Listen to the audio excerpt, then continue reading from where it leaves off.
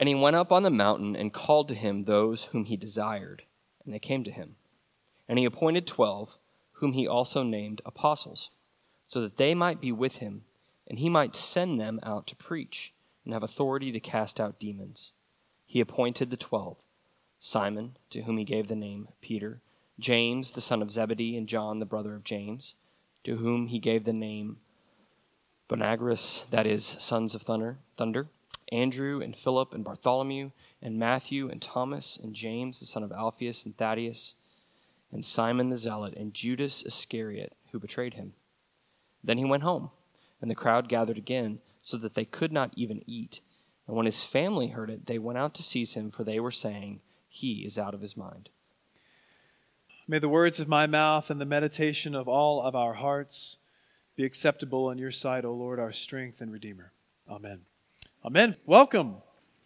It's that one special Sunday of the year when there's that one football game that we all have to plan our lives around. So I'm glad that you're here tonight. And this is a very special Sunday as well because we're now in our 4th out of 5 Sundays and talking about St. Bartholomew, becoming St. Bart's. And if you'll recall, a few weeks ago we talked about St. Bartholomew and the uniqueness of his name that could bear the weight of who we are and who we're becoming, and that his name could be the headwaters of a cohesive vision that would give character to our identity, shape to our mission, breadth to our community, and depth to each of us, individual members of it. We've talked about how Bartholomew means the son of a farmer. And how there's this agricultural aspect of planting and harvesting and sometimes just plowing over and over and over. We talked about how Bartholomew is the same person as Nathanael in John chapter 1 and John 21. And in particular in John 1, there's a beautiful interaction with Jesus. And we see that Bartholomew gives us a picture of what it's like to be fully human. Really, Jesus more perfectly does that. But what it means to be fully human and to live in the freedom of the children of God. Last Sunday, my old rector, John Schuler, came and he talked to us about the collect for St. Bartholomew's Day, a collect that's, as you heard, if you were here, as you heard, has organized his own life of mission and ministry. And the meat of the collect is this, that we, God's people, would love what Bartholomew loved and believed and preach what he taught. And that if people would say about us as a church, wow, that church really loves what the apostles, especially Bartholomew, loved, they really preach what he taught, gosh, that would be a pretty good epithet for us. I would be very happy. And I think that means that our presence would not only be a presence for today and tomorrow and 10 years from now, but it would be, as we sung earlier, a presence for generations to come. A sort of timelessness, which is the church's, which is the kingdom of God. And tonight, we're going to talk about Bartholomew and where he was from. He was from Galilee. And this is probably one of the facets of the vision that springs from his name and who he is. Because remember, all those who have died in Christ are alive in Christ even now. That's why when we say the creed, we believe that there is a communion of saints. We believe that even now there is a holy connection between us and those who have gone before in our Lord Jesus. So this facet of who he was and who he is so deep and meaningful to me. And I pray that God would gift me to communicate it well to you. But I hope that it will articulate who we are as a people for years and years to come. And as you heard me mention, Bartholomew was from Galilee. Now, I went to Galilee recently. Galilee's in Israel. It's in the northern part of a country that's about the size of New Jersey. And when you go to Galilee, there's nothing quite, remarkable about it. It is cool that there's a big lake or Sea of Galilee right in the middle of the region. And there are towns dotted all across the lake. And around the lake are these giant hills or mountains, as Mark describes in his gospel. And, it's beautiful. There's a mystery about it. There's a haze that oftentimes will settle over the lake. The hills are just fascinating because you think, oh my gosh, Jesus walked these hills. He walked from Nazareth to Cana, or he walked from Nazareth down to the Sea of Galilee, and at the foot of that road from Nazareth to the Sea of Galilee is a town called Magdala, where Mary Magdalene was from. And they've just discovered it within the last 5 or 10 years, and they're unearthing this synagogue, and they found an old Torah box that's now in the Israel Museum. I mean, it's just an unbelievable area. But when you go to Jerusalem, Galilee pales in comparison. And then you realize, oh, okay, Galilee's kind of off to the side. Galilee's kind of this place that, in comparison with Jerusalem, or even the Judean wilderness, where both these Hebrew monks that we would call the Essenes around the time of Jesus and other people would go to be, there's just, it lacks this remarkableness. Remarkability maybe is the better way to make that a noun.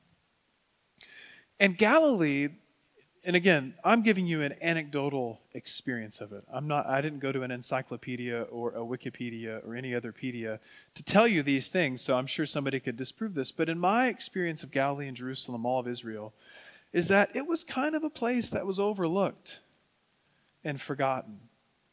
And it was full of a people who were largely overlooked and forgotten.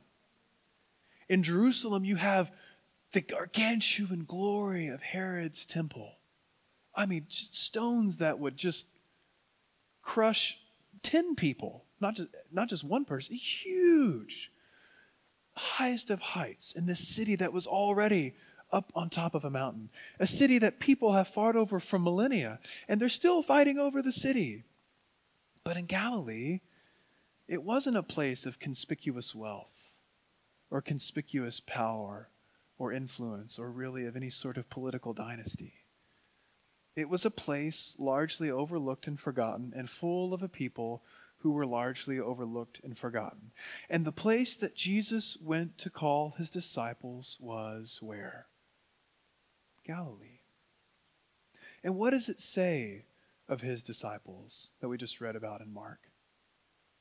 He went on the mountain, so he climbed this hill. You know, it's hard enough for me to climb in my running shoes. Can't imagine climbing in their sandals back then. But he went on top of the mountain and he called those to himself whom he desired. And he called them to be with him. I hope that we all can appreciate the delicacy and the beauty of the moment that we're in right now. Not like this very moment, but in the life of our church, in our own lives, in the life of our community. John said something last week that anybody who really is honest with themselves and will call themselves a Christian has shaken their fist at God and said, why? He said, but maybe if you're really holy like the Blessed Virgin, you treasure that up in your heart and ponder it. This season right now for me in the life of our church is a season not dissimilar to that where Mary treasured those things up in her heart. We're in a very beautiful beginning stage of something that God is planting that will be around for a long time. And I don't know if the music tonight, the way it was so subtle. Did you feel the groove? I don't know. I see I'm getting off I have notes, but notes are made to be sidetracked, right, Chris? But even the music tonight, there was just a different, subtler feel. There was a groove to it, and there's just a comfort of being together with God and His people. Okay, what was I talking about? Oh, so we are in this a really, I don't want to use the word precious because that can sound pejorative sometimes, but we're in a really beautiful place. Don't overlook it. And don't shake your fist at God either. I promise I won't. Let's enjoy these Sunday nights. Because one day we'll be on Sunday morning and it'll look different and there'll be a lot more people and we'll still invite people into this really deeply connected community. We don't want to change any of that, but it will be different. So I'm just reminding you. He was from Galilee. And when I think about so many of you and so many that aren't here tonight for whatever reason, and when I hear your stories, when I hear the victories and the joys that you've celebrated, when I hear of the unanswered questions and the doubts and the fist-shaking moments, and when I see all that God has put in you, and I'm thinking of most of you I've sat down with, I've had lunch or I've had coffee with, or I've had long text conversations or whatever. But when I think of you as like people from Galilee. How has this person or that person slipped by the watchful care of another church or another minister? How have the uniqueness of their contribution and their gifts, how have those not been recognized? How, for a large part, have they been overlooked and forgotten? And how is it that I, of all schmoes in the world, get to be their pastor?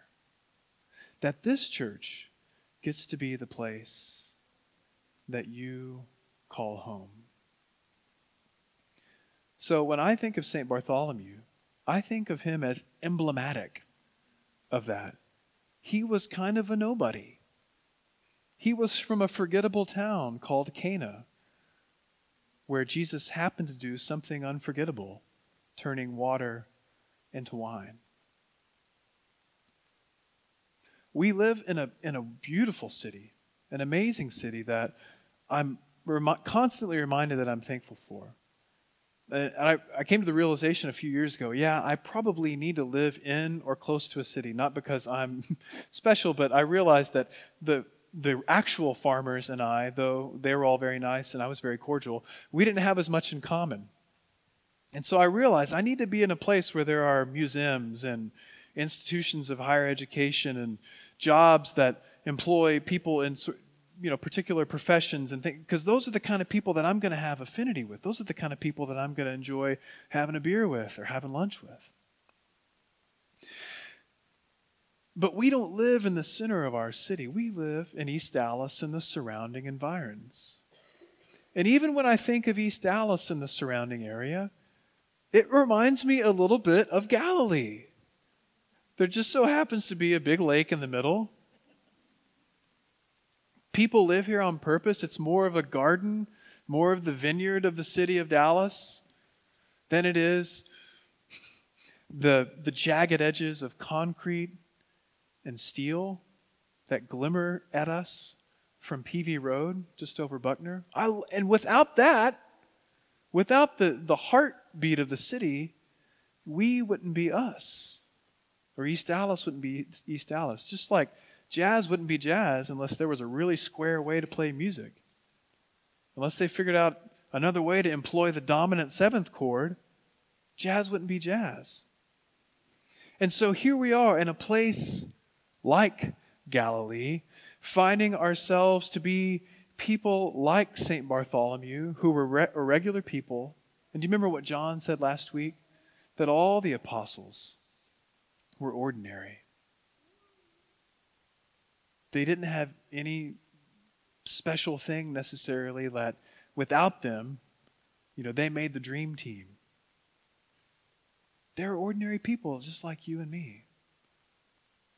And now all of us are unique and special and gifted in a completely unique way. There's no one else like us individually on the earth. And that's true for every human. That's the gift of being human. That's why Jesus came to show us what it means to be fully human, to transform us, to fill us with the power of the Spirit.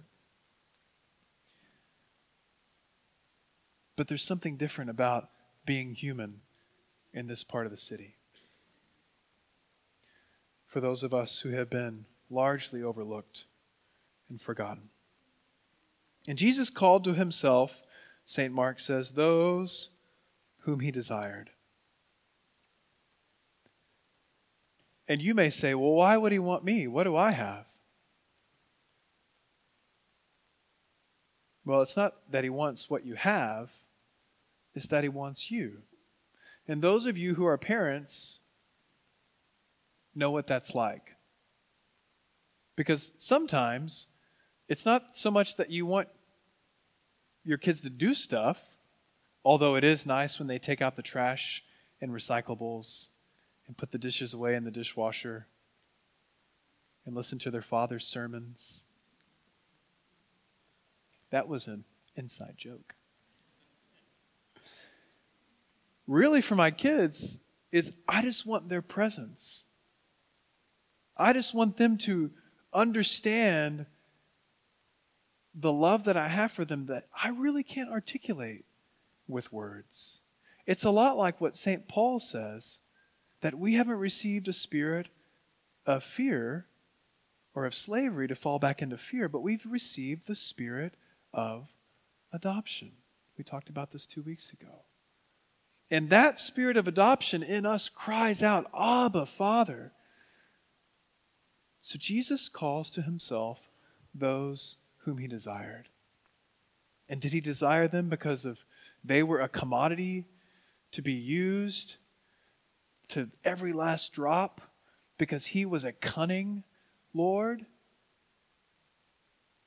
They're not commodities. You're not a commodity. People are not a commodity. He called them to himself because he desired them. Friends, God wants you. Period. There's no hidden fees. There's no small writing. There's no end user agreement that you, when you tick the box, you sign your life away to something. It's written for us. It's writ large in our Lord Jesus Christ. God wants you. Period. And if there's anything the church exists for, it's for our Lord Jesus to call people into a space where they can be known, where they can be accepted. Even, yes, those people who have been overlooked and forgotten, where those people can be together. And that's why, friends, St. Bartholomew is emblematic of this. A nobody guy from a nobody place whom Jesus called to himself because he desired him.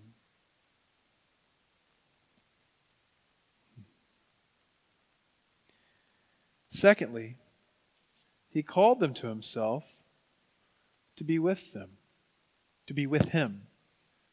And yes, he would later on send them out to preach and have authority to cast out demons.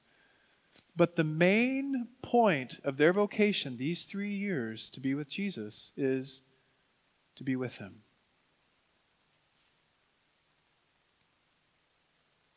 To be loved by him.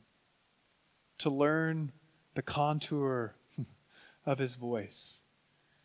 To know other people who are with him. And just to be in this this place full of life. Again, Bartholomew, son of a farmer. You've heard me talk about the visions, the agricultural stuff. Friends, God has put us as a community and as individuals in fertile soil. And that's exactly what Jesus was doing with these disciples. He said, come, I desire you. Come be with me. Come be in fertile soil. And before they did anything officially, they were to just be with him.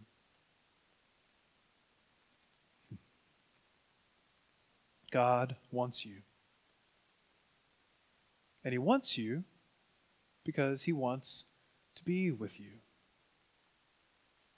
I'm reminded of Eugene Peterson's paraphrase of Matthew 11, where Jesus is speaking and he says, come to me, all who are weary.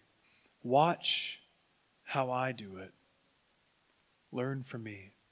You see, discipleship or becoming more like Christ isn't necessarily always a matter of acquiring knowledge.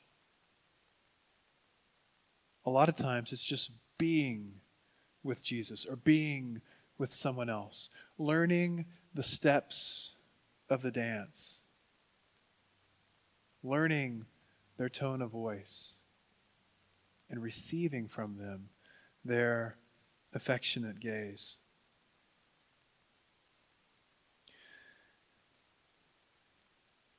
So Bartholomew was from Galilee, a region overlooked and forgotten, full of people who were largely overlooked and forgotten. He was one of those that Jesus desired to be with him. What I am trying to communicate tonight and what we're going to unpack over the coming years as a community, both in word and deed, both in how we organize ourselves and how we talk about ourselves and what our worship looks like, it's very important. It's deeper than marketing, like how do we present ourselves to the outside world. It's deeper than some sort of charm offensive that I'm putting on to get you to like the name St. Bartholomew, much less the man. Remember, there was an actual man, which I hope you will. I hope you will like that. Friends, this is a divine reality common to all people. So this is a call that Jesus issues, yes, to those specific 12, but he has to issue it to those specific 12 so he can issue it to the whole world. That's what Leslie Newbigin, missionary bishop of the Church of England in India, to his name we bow a knee, Leslie Newbigin, he says that's the doctrine of election. It's not that God would call Abraham, Isaac, and Jacob and keep all of his promises and love only to those, but he calls Abraham, Isaac, and Jacob Israel, so that through Israel, through Jesus, and through us, the church, that divine love can be communicated explicitly in word and in deed. So the thing I'm trying to communicate tonight is common to all people, but it's particularly true for us in this place. It is part of our identity. I can't say it enough, and I don't want to beat a dead horse, but as I think about you and your stories, as I think about the privilege it is to serve you, I think, how did these people slip through? How are they here? How did someone not hold on to them and not let go of them? How did their gifts go unrecognized? So this reality that God wants us, that God wants to be with us, is particularly true for us here in this place, in this time. And friends, it's part of the why. It's part of our identity, and it's part of the reason why God has chosen St. Bartholomew for us, and us for St. Bartholomew. Remember, he's a man with our Lord Jesus right now. God wants you, which we know is the heart of the gospel. And he wants people that are driving by. He wants people that live over in the Zeke. My goodness, their signs are everywhere. Somebody lease an apartment from them now. Sorry. He wants everybody. And if you're here or listening over the interwebs, he wants you to be with him. He wants you to be with him, but he wants you to be with him here. It's not an accident. Galilee wasn't an accident. Bartholomew isn't an unfortunate multisyllable accident. And friends, there are those that are not yet here that he wants. Don't forget that image of the risen Christ on the cross. A victorious crucifix is what we call it, stretching out his arms of love on the hardwood of the cross that everyone might come within the reach of his saving embrace. He wants them to be with him. And many of them, he wants them to be with him here. Yes, this sermon in this series is about a new name and the beginnings of a vision that flows from it. But friends, it's also about a very basic and primal reality that God wants us. He desires us. And not only that, we're not just something that he puts on a shelf to say, see, look, I've collected all 1 billion.